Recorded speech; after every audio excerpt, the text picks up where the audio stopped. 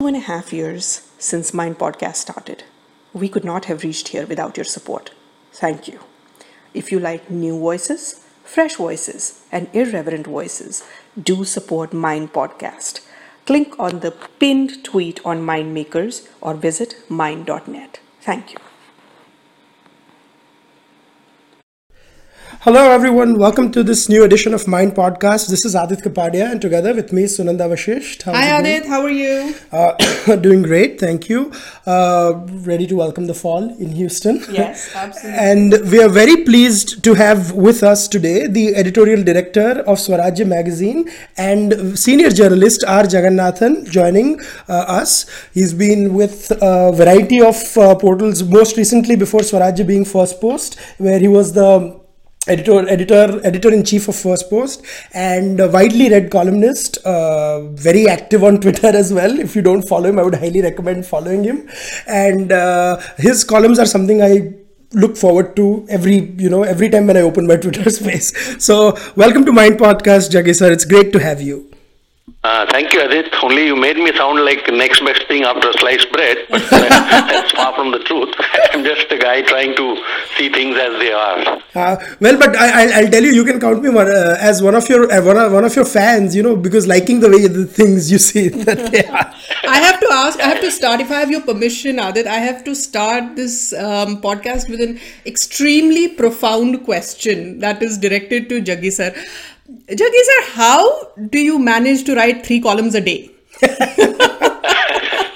Well, actually, you have age on your side. I mean, you spent a lot of time reading on business, on politics, on so many issues. You read books, you've seen people, met people. So, in a sense, a lot of what I write is already embedded in my mind. So, the provocation may be an article today based on a news yesterday. But the thing is, 80% of what one needs to write is already there in your mind, and you have your concepts clear, you have the things. So it doesn't take very long to write once you're clear in your mind. Problem comes if you do not know what you want to write and you're trying to see what to write. So I think that's the basic thing. So it doesn't take very long to do that. No, but I tell you, we thoroughly enjoy your columns. So great to have you on Mind Podcast. So thank you, Aadit. getting right into the discussion, there have been a variety of issues that have dominated the news this week. One has been, of course, the Supreme Court's ruling on the firecrackers issue. There has been, I think the Bombay High Court also followed suit since. Then there has also been the Jay Amit Shah story on the wire and the discussions related to that. And apart from that, there has also been the state of the economy. Should we be concerned about the growth or lack of growth? So any of these 3 particular topics that you would want to get started with, Jaggi sir? Any of them. I am okay with all of them. So I guess since we are getting closer to Diwali, let's start with the crackers. Let's start with the firecrackers.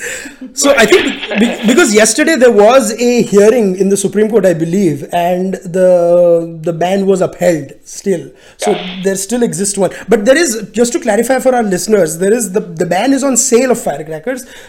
I guess people can still burst them. I don't know. Yeah, it doesn't. It's not very clear. It's quite ambiguous, and it's worded such that it is setting itself up for failure. You know that people will get into this quote unquote civil disobedience because it's not going to work. But there are 2 parts to this question.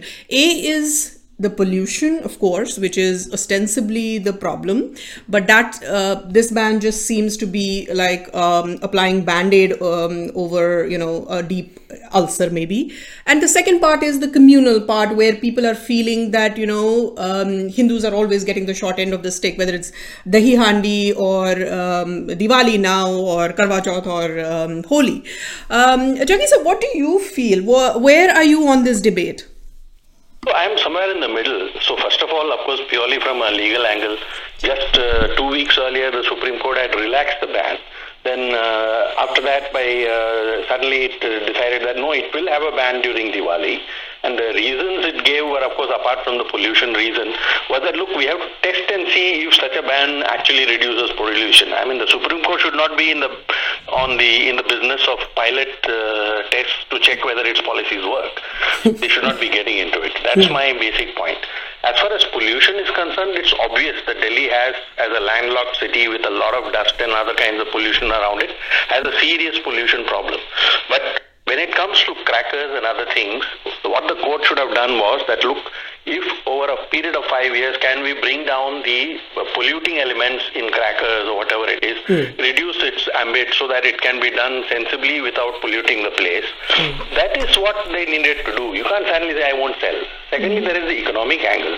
I mean, how can you arbitrarily decide that something can't be sold? Essentially, you are encouraging people to break the law. You say you can use firecrackers, but you can't buy them. I mean, what kind of ridiculous logic is this? Huh? I mean, okay, I know it's difficult to police an individual from using a firecracker, and the firecracker itself has not been defined. Are we talking about those very loud bombs which create such a noise and shatter the window panes in the neighborhood, or are we talking about simple things like Phoolzhadi or something like that, right? So, which children love, So that, I mean, this distinction has not been made. So it's a very poorly thought out judgment in my view. And certainly Hindus have a reason to feel aggrieved that if you do any such thing, give it a phased set-in. So that over 3 to 5 years, you say what toxic chemicals cannot be used, how you reduce the pollutions related to Diwali firecrackers. That's not what the court has done. It has just taken a general blanket ban approach, which is not a good thing. Yeah. No, absolutely. And what is interesting, and I was talking with a friend, he says that just after Diwali, the wedding season starts and people burst crackers during weddings also, right?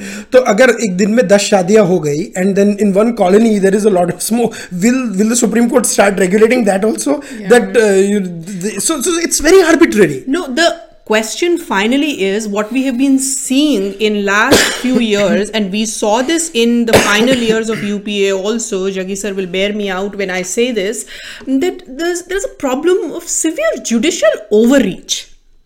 So the Supreme Court, the highest court of the land, has time to worry about the arbitrary things that should really be in the prerogative of the executive.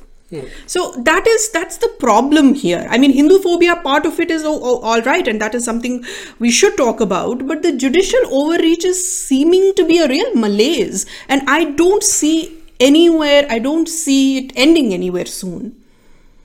Yes, absolutely, you're right, Sunanda. That's exactly the problem. In fact, the Supreme Court has been getting into policy areas where it has absolutely no business to be.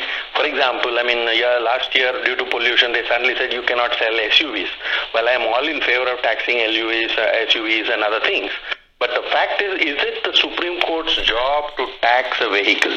Yeah. I mean, this is most fundamental in any economy, that it is a government that decides. Exactly, it's the executive job. But they decided that they will put in a levy on SUVs sold in the capital. They said you can't sell this. I mean, they are getting into commercial areas which, if I had done as an individual tried to interfere in a commercial area, they can have a right to put me in jail. But they are themselves doing this. Yeah. On a lighter note, we are recording this from Texas. I'm just thinking if the US Supreme Court ever regulated F-150s and SUVs in Texas, God knows what will happen if they increase the tax. But there is another thing that I want to no, but can I add a point to this? See, you did make that point about judicial overreach, but do you think it started because in the late part of the UPA, the executive was perceived to be getting weaker? So there was I'm not justifying it, but there was quote unquote a public opinion in favor of judicial overreach. But then you've had a stronger executive, but that judicial overreach still remains, and you find public opinion actually going against it.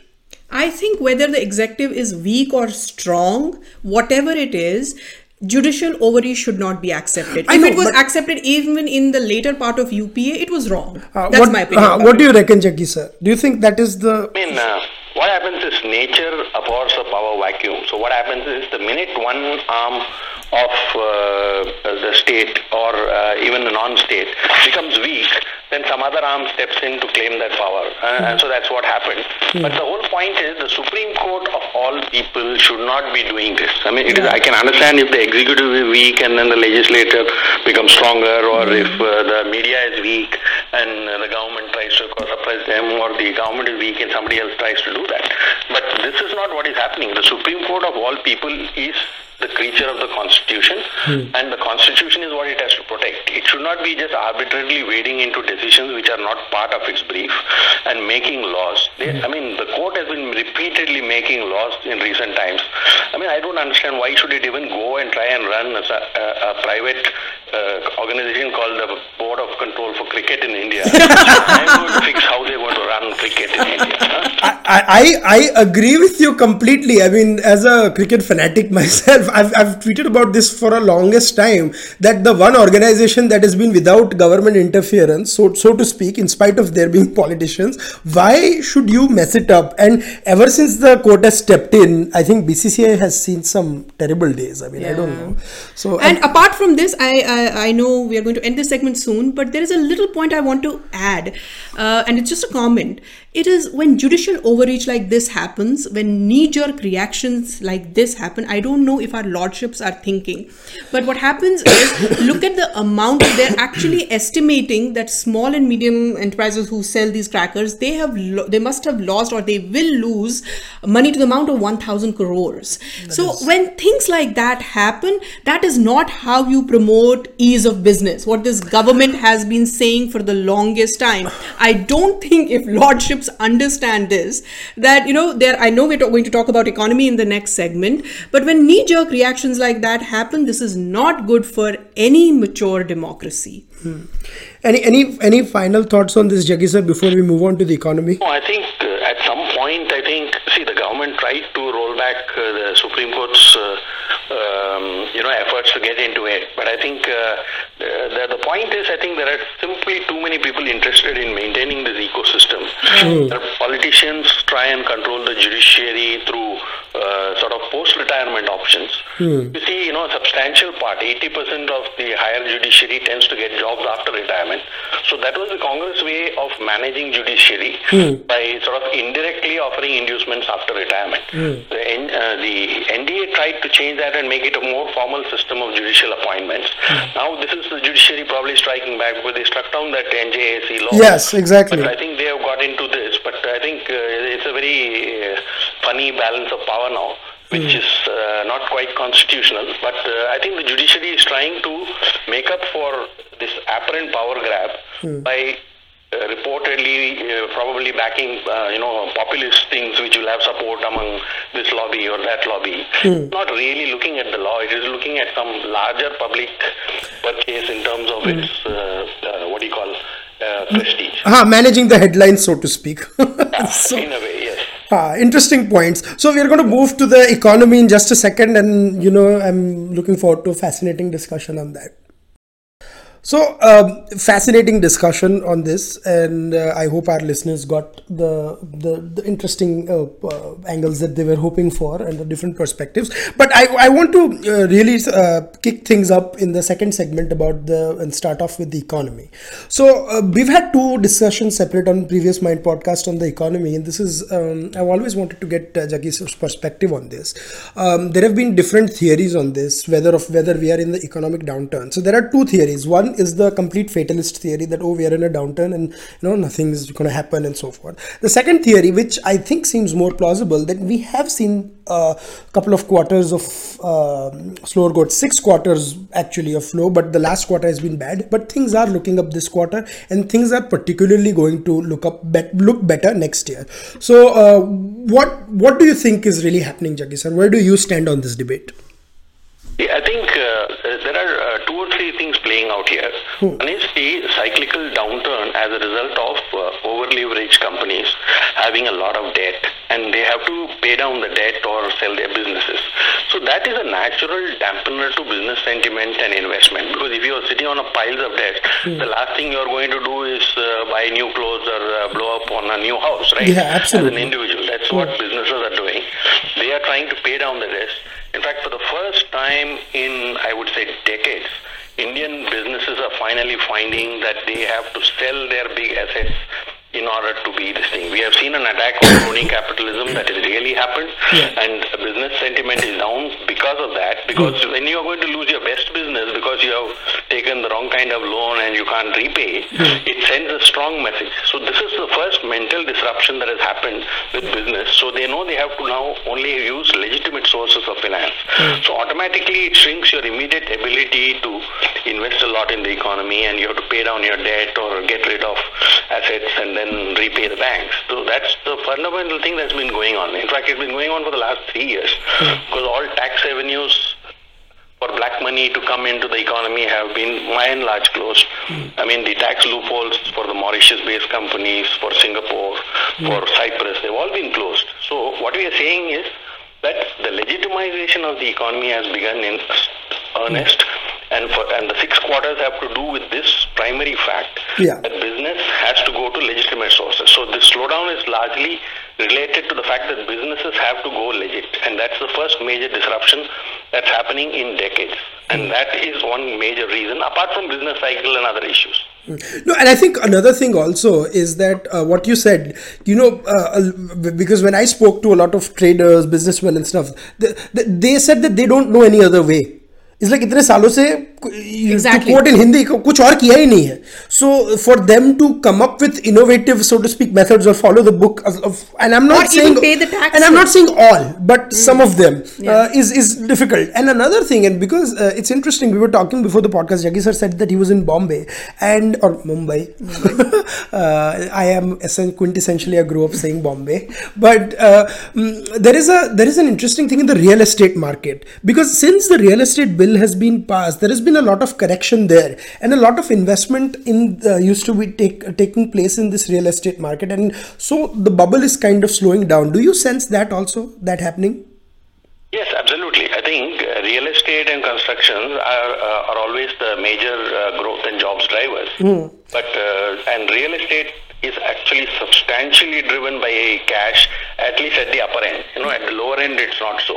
Right. But even in, say, small dealings, I think whenever there is a price discrepancy, people tend to pay the balance in cash. Right. So I think obviously when cash went out of the system for a few months due to demonetization, it affected the real estate business.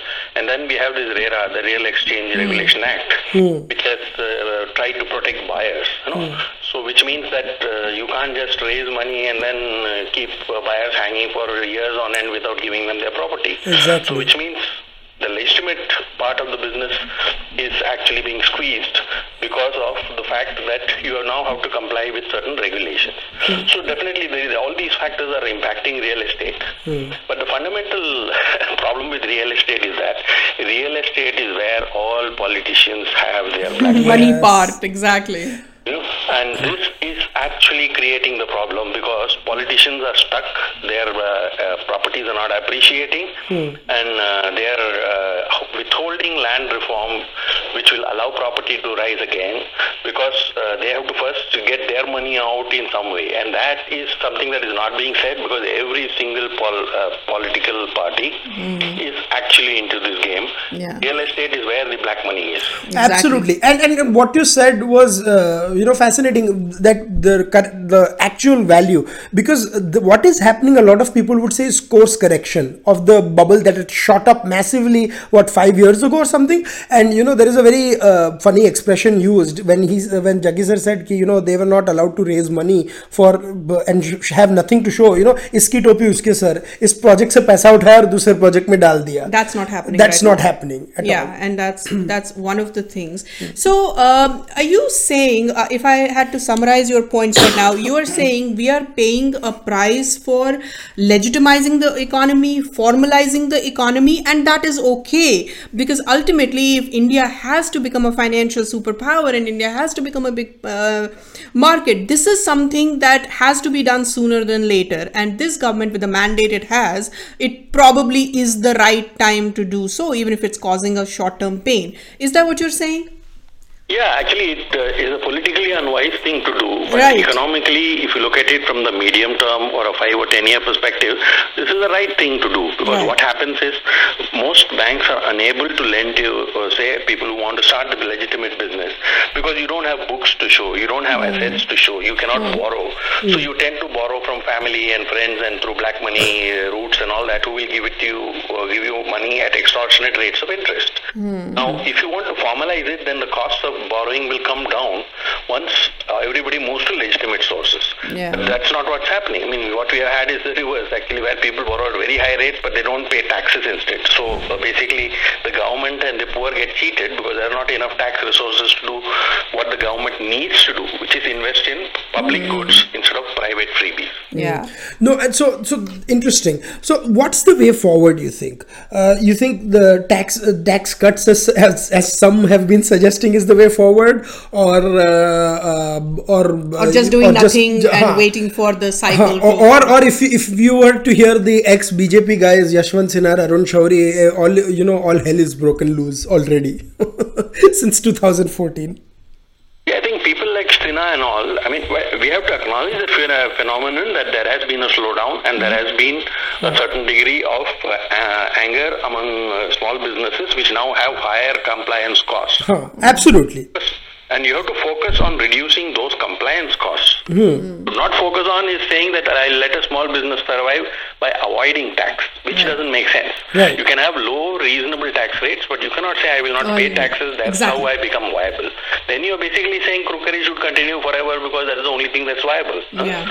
Meaning it's not a good thing. I mean, ethically, it puts all of us feeling shamefaced about anything we do. And that's why we even get the overall public does not have faith in business because it is assumed that that's what you're doing. I know, and you are never going to formalize the economy if that's the stance you're going to take. And if this government with the mandate it got, if even they didn't do it, then it would probably never get done. Yeah, correct. I mean, I only believe that they could have done it better, meaning in the sense that some of the measures were a little ham-handed and unnecessarily disruptive in the short term. Do you still believe that demonetization was a failure?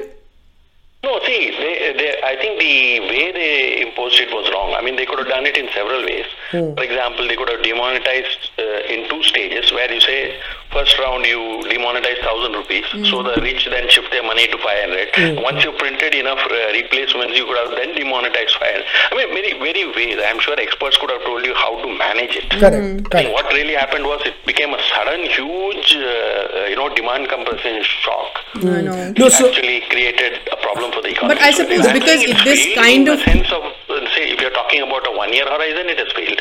But if you're talking about a long-term horizon, I would say that shock was a good thing, that people realize that you can't be doing things in cash. Right. Digitization is the way forward. Whether digitization was an unintended consequence of demonetization, is for historians to look at. But I think hopefully there will be an increased percentage of it. But just on a lighter note, when Jaggi sir said Sinha, he meant Yashwant Sinha, not the Shatrughan Sinha. Bichara, no one gives not even Jayant Sinha. Jayant Sinha. For the BJP right now. Poor thing. नहीं, poor Shatrughan Sinha is like कि भाई NDTV के अलावा कोई मुझे seriously लेता ही नहीं है. So but he just came back and he's like, listen, I'm also a Sinha. Can you interview me? So my friend always jokes. He's from Bihar. He's like, Sinha साहब को आप instead of the silver screen, you see him everywhere these days. I know. The only thing he doesn't do is movies. So, but anyway, that's a joke. That's that for that part. But if you are looking at the economy as a whole, you still think that the reforms have been in the right direction, right? Or you think that we can expect more reforms in the next year? No, I think the next 1 year, everybody is going to get into election mode. So it will largely be implementing what has already been announced. And some of the pain is still left in terms of the bankruptcy code and things like that. I think one big mistake which I think this government has made is not recognizing the problem with banks. If you had known that banks are going to be stuck with 10 lakh crores of NPAs, bad loans, you could have dealt with the problem a little proactively. But I think it went under their radar for at least 2 years. When they started acting, it became the start. But at least you can say they're at least recognizing the problem now. Yeah. Bad loans are being recognized and not shoved under the carpet. Yeah. And the best part about this government is that the loophole mechanism, this. I have a feeling this is a conspiracy theory. Had Modi's initial plan of land acquisition bill gone through as he planned, the bank loans may have been attended to far quicker. Maybe. I think that kind of he made a slightly leftward turn after the land acquisition thing. Do you think so, Jaggi sir? Yeah, I think so, because see, what he is doing is, like BJP had too much of an economic ethnic right-wing connotation to it. So they needed to shift the party slightly to the center and center-left in order to broad-base its overall appeal to the electorate. So I think that is being done, but it has been done fairly sensibly in terms of making empowerment the theme rather than entitlement and freebies. So that's what they have done. So they have tried to do that. So whereas the Congress approach was give everybody free cash and free this and free that, and then create a dependency, and then the state then gets overtaken by these kind of costs. By the way, that's not done that. It helped with some small subsidies where people can empower themselves, get themselves insurance, get themselves crop insurance. I think that's a sensible approach to doing something for the people. And that's a wonderful line. I like that, empowerment, not entitlement. Who knows? We might see it in one of the speeches lately. It's been written about. I'm joking. But anyways, so we're going to come back to the third issue about the Amit Shah thing in just a second. So when we had started recording last week, the Wire story had just broken out, and Op India had published a rebuttal that called, since then Wire had issued a clarification, then they issued a clarification of a clarification, and they concluded after the two clarifications that that clarification did not matter in the larger scheme of things. Right? And NDTV published something and then said we had not legally vetted it. So I suppose they put stories without legally vetting नहीं, वो छोटा मोटा story था ना. छोटा मोटा So legally I know. So I have to kick things off with this. Jaggi sir, you've been seeing this for the last 1 week play out in the last week. How do you view this, and how have you viewed the debates and the discussions that have gone on since over the Jay Amit Shah story? The first thing, I think it is legitimate on the part of news organizations to look at the business interests of people in power, and that's perfectly. So I think the story certainly was a legitimate one. The problem essentially happened because the story was written by somebody who did not fully understand the logic of business, and especially Gujarati business, which tends to work in a certain way. So I think they goofed up on that in their eagerness to show that Amit Shah's son is into some kind of hanky-panky. They sort of forgot basics. They mixed up revenues and profits and all kinds of things. And that's the problem. So anyway, they corrected it. But I think the mistake actually is also being made by Jay Amit Shah, because it would have been logical and sensible for the for Shahs to laugh it off and say that, look, when you are in a trading business, revenues tend to spike suddenly and crash suddenly the another day. So it actually does not need any political favors for that to happen. But they went with 100 crore defamation suit, which is actually makes it sound as though Wire is the victim. So that's the problem. So anyway, I think they have handled it badly. But beyond that, I would say that it's a legitimate story to pursue, provided you pursue it in the right way. What the journalist who did the story was trying to do, and what she ended up doing, were two completely different things. She ended up showing that she was mathematically challenged, and before that, what she was trying to do was, the idea behind the thing was that here is BJP's Vadra. She started with that premise, and then she started working backwards, and that is the problem. She had already reached a conclusion that I am going to prove that BJP also has its own Vadras, and then she worked backwards. That is never how and you will both will bear me out. That's not how you approach a story. That's not how any journalist approaches a story. You build a story and then you reach to a conclusion. No, I would like to add on to something before Jaggi sir comes. It also might have seemed that she might have started looking at this story for this desired conclusion, पर कुछ मिला नहीं, तो जो मिला वो छाप दिया. But the headline, the first paragraph and the last paragraph still remained. Yeah. You know what I mean? Like, so, and I mean, I don't mean it literally, but the premise and the conclusion. But I also sort of slightly disagree with what Jaggi sir said here. He said that there shouldn't have been this 100 crore defamation. But then how do you confront people like this? What is the deterrent? If you don't if you don't sue people, what is the deterrent? Filing a defamation suit, but in the size of the suit, because 100 crore makes it sound as though your reputation is worth so much. That you're a small guy, you're a small trader businessman, and and you're not actually as big as what the Wire story claims. By claiming 100 crore, I think they should have done a 1 crore suit. I mean, it is another matter when Arun Jaitley sues Arvind Kejriwal for 10 crores. That was a reasonable amount because Jaitley is a huge, he's a big shot and he is personally wealthy and he has this. But in the case of Jay Amit Shah, is hardly a big ticket guy or a big businessman, so he didn't need to do that. So what you're saying is, rather than the figures or the goof up figures in the story, a smaller amount, which would have found that, look, I have to protect my reputation, but I'm still a small fry and things like that. So that was the way to do it. I just thought 100 crore, like it's seldom, it seems as though something more is at stake than just somebody's reputation. Good, interesting point. No. So what Jaggi sir is trying to say, and which I find it is interesting because no one has given that perspective on this, that rather than attaching a value to it. So the value of the company was the issue. Now the headline became 100 crores rather than anything. But that still doesn't explain what NDTV did.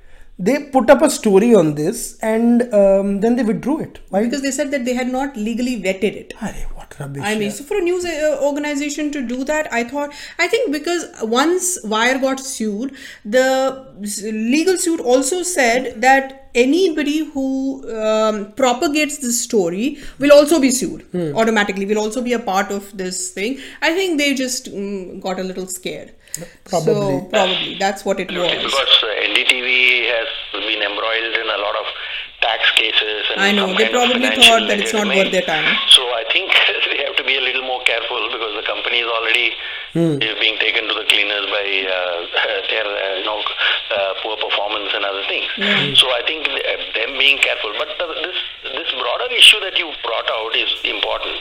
I think most journalists and even newspapers or publications do not take enough care about the kind of allegations they make. See, if you're making generally political allegations, say about Rahul Gandhi being a poor politician or something like that, that's okay. That you can make over-the-top statements there. Right. But you cannot make over-the-top statements when you're talking about business because that's about precise things and you do not understand the underlying business and then you make comments about it and saying, okay, something went up 16,000 times. I mean, I think Jay Amit Shah should have done a simple thing. Sued them for 1 rupee and then say, no, I'm changing it to suing you for 16,000 rupees. Then you can say that I'm suing you for 16,000 more or something like that. It's actually silly. But as I said, journalists are not doing enough vetting and many journalists are not numerate. Do not know the difference between some 1 rupee becoming 2 rupees is a 100% jump.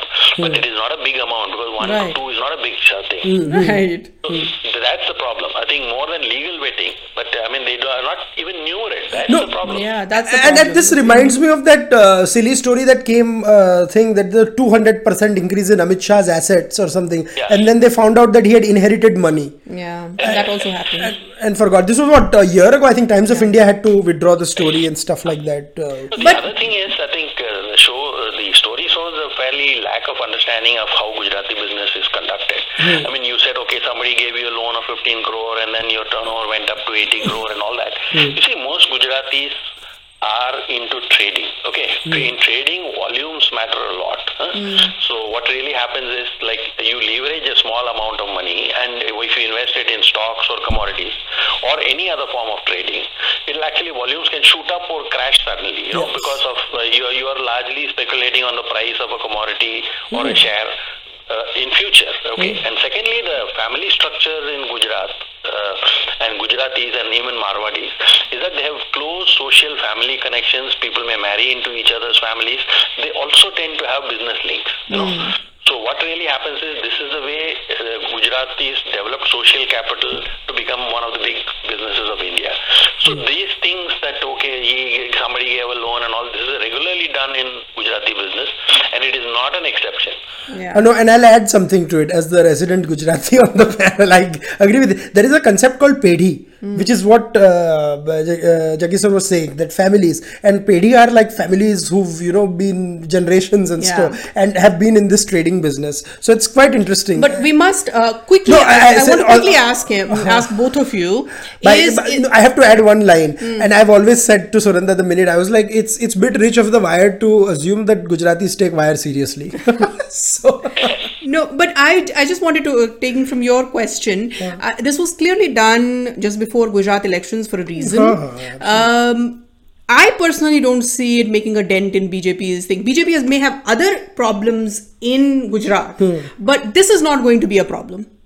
Do you agree? Absolutely. For Gujarat, this is a non-issue because this is the way they conduct business normally. And they hardly think that this is some kind of great criminal activity or something like that. And it may not even be so. It may just be they were doing the normal kind of business and some fortunes turned in 1 year, then it went down the next year, and this is what happens in a trading business. So anyway, so that's one part of it. And if they... have reasons to worry about for other reasons, because I think the partidars are a little unhappy. Then you have the GST creating a lot of problems because a lot of small traders and businesses. That is where they are going to face problems. And having traveled in Gujarat this year also, I saw there is some backlash in Saurashtra also, that region. Correct. It's almost become like a battleground between BJP and Congress. But as far as the issue of corruption is concerned, when Congress has projected the son of Madhavsinh Solanki and Chimanbhai Patel, I don't think they have any legs to stand on in Gujarat. Chimanbhai Patel epitomized it. I mean, he was thrown out of the government. The Navnirman agitation, happened because of Chimanbhai Patel. So I mean, which led to the emergency. So I mean, this is kind of silly. But on a lighter note, at least Rahul Gandhi should learn Gujarati so that he knows which toilet he can enter now. The next. That was funny. So just hold that thought for just a second, and I'm going to come to you for the last segment, which is the recommendations and so forth. So before we get into the recommendation, one last part. I never ever thought in my life that this would be a controversy, but the Aurangzeb apologists have turned into Alauddin Khilji apologists. I know. Have you seen the tweets, Jaggi sir, on Twitter in the last couple of days? I mean, I'm shocked. Shocked. I think it was a silly thing. Yeah, very silly thing. I mean, whether Rani Padmini existed or not, that's a separate debate, and that historians should weigh on. It's not for laymen like us. But normalizing Alauddin Khilji is just... It's just and the most bizarre piece I read was Alauddin Khilji may be terrible, but he was not barbaric. I mean, aap kya matlab apne Khilji nama likha tha? I mean, how do you say that? And Aadit said a very interesting thing to me this morning when we were doing our regular work call. He said that, there was somebody who said that Jains liked... No, he said Rana Safvi said something about Jains serving during Alauddin Khilji or something, and she forgets, she probably took like one case, but she forgets that Shatrunjay was ransacked by Alauddin Khilji, and his quote-unquote conquest of Gujarat was terrible. So many Jains and Hindus were massacred. Anand Ranganathan actually wrote, and even I tweeted about this. I mean, this was ridiculous. So that's the part. So anyways, this is the Alauddin Khilji thing is a non-troversy, as Sunanda likes to put it. Yeah, I call it non-troversy. So no, we were just talking about how the Rana Safi was going on another tangent. But anyways, we are coming to the end of the podcast. So before we have this tradition where we give a recommendation. So Jaggi sir, any recommendations of any books, films, shows that you read or something that you would like to recommend? Lots of stuff. But one thing which, lots of books, lots of films I could do. But one interesting film which never made it to the box office is a film called Satyakam. It was, I think, sometime in the 70s or 69, I think. Dharmendra. But it's a Dharmendra and Sharmila Tagore movie. And it presents the dharmic dilemma in a very interesting way. Because basically Satyakam was a guy who always did the right thing. He was always truthful and other things. But towards the end of his he was faced with a moral dilemma where he had to do something wrong. And I think he had some circumstances in which he had to tell an untruth or do whatever it is. And it's a lovely film. I would recommend it to everybody to see it because it presents exactly what real life situations are. Where you may be honest and all that. There is a point where you have to take a call, and whether dishonesty is a better option to being honest and getting something wrong. Yeah, that's almost like a Gita-like.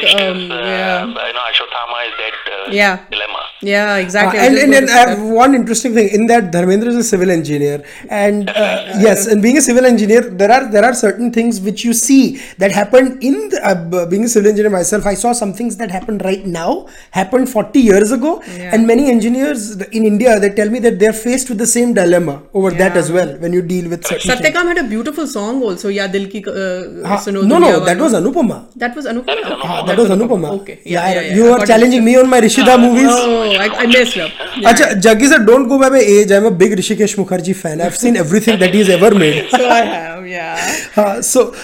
Anyways, so that's his excellent recommendation. My recommendation is an interesting book of which the podcast I read called Spy Schools. I listened to a podcast called the ER by Foreign Policy, and it is basically about how certain schools in USA or universities are, CIA helps them out and how they recruit and stuff, and how there has been counterintelligence where they have found that XYZ was spying for a separate government in that school, and how the FBI has found out and how the CIA has found out. And These are CIA run schools, you mean? No, not run, but they effectively recruit, or they and there has been counterintelligence also. So there is a book, and there is a fascinating case of a Chinese student who worked on a secret project with a professor. What is the book called? Spy Schools. Spy Schools. I'll listen to this podcast on foreign policy. It was phenomenal. I'm going to buy that book very soon. Spy Schools. So, and there was an interesting case about a Chinese student who was actually developing, I think, a sort of a cloak of invisibility with a professor or something. That technology went to China somehow, or uske upar pura hai. So, interesting. Very fascinating. Very fascinating. My recommendation for this week is nothing as profound as you said, but not any less interesting. I was just in my car a little while ago. I don't know if I've recommended this, but I wanted to recommend this again because every week we have new listeners. I wanted to recommend Pandit Vishwamohan Bhatt's Grammy-winning album, Meeting by the River. And this is just such a beautiful fusion album that he did with a guitarist called Rai Kuder. And I just want to say, for 20 seconds, I want to take how the album was made, because Pandit Vishwamohan Bhatt actually told me this. He said that he reached this place where Rai Kuder, it was a church by the river, where he was actually going to record. And you know how Western music is written? Yeah. So Rai Kuder actually told him, so where is your music? And he looked at him and said, what music? I don't have any music. He says, don't you have anything written? He says, no, I don't have anything written. So he said, what are you going to play? He said, I'll play whatever I want to play right now. I will make up, because you know how Indian classical music is. It is, you just make it up and you play. So that's how it happened. He sat there and he just composed that music. And then Rai Kuder, he saw that and he sort of started playing. And because this was next to the river, it was called A Meeting by the River. Just YouTube it and just they won Grammy for it in 1994. So YouTube Meeting by the River, it's a phenomenal fusion piece. Fascinating recommendation, Sunanda. I'm sure our listeners will listen to it. But from me and Sunanda, thank you so much, Jaggi sir, for your time. This was a wonderful discussion on different issues. Thank you, Aadit. Thank you, Sunanda. That was a great conversation to have. And we have a rule in Mind podcast. It's never the second time will have to happen. So we are going to definitely have you on again for this. But hope you enjoyed it as much as we enjoyed. Absolutely.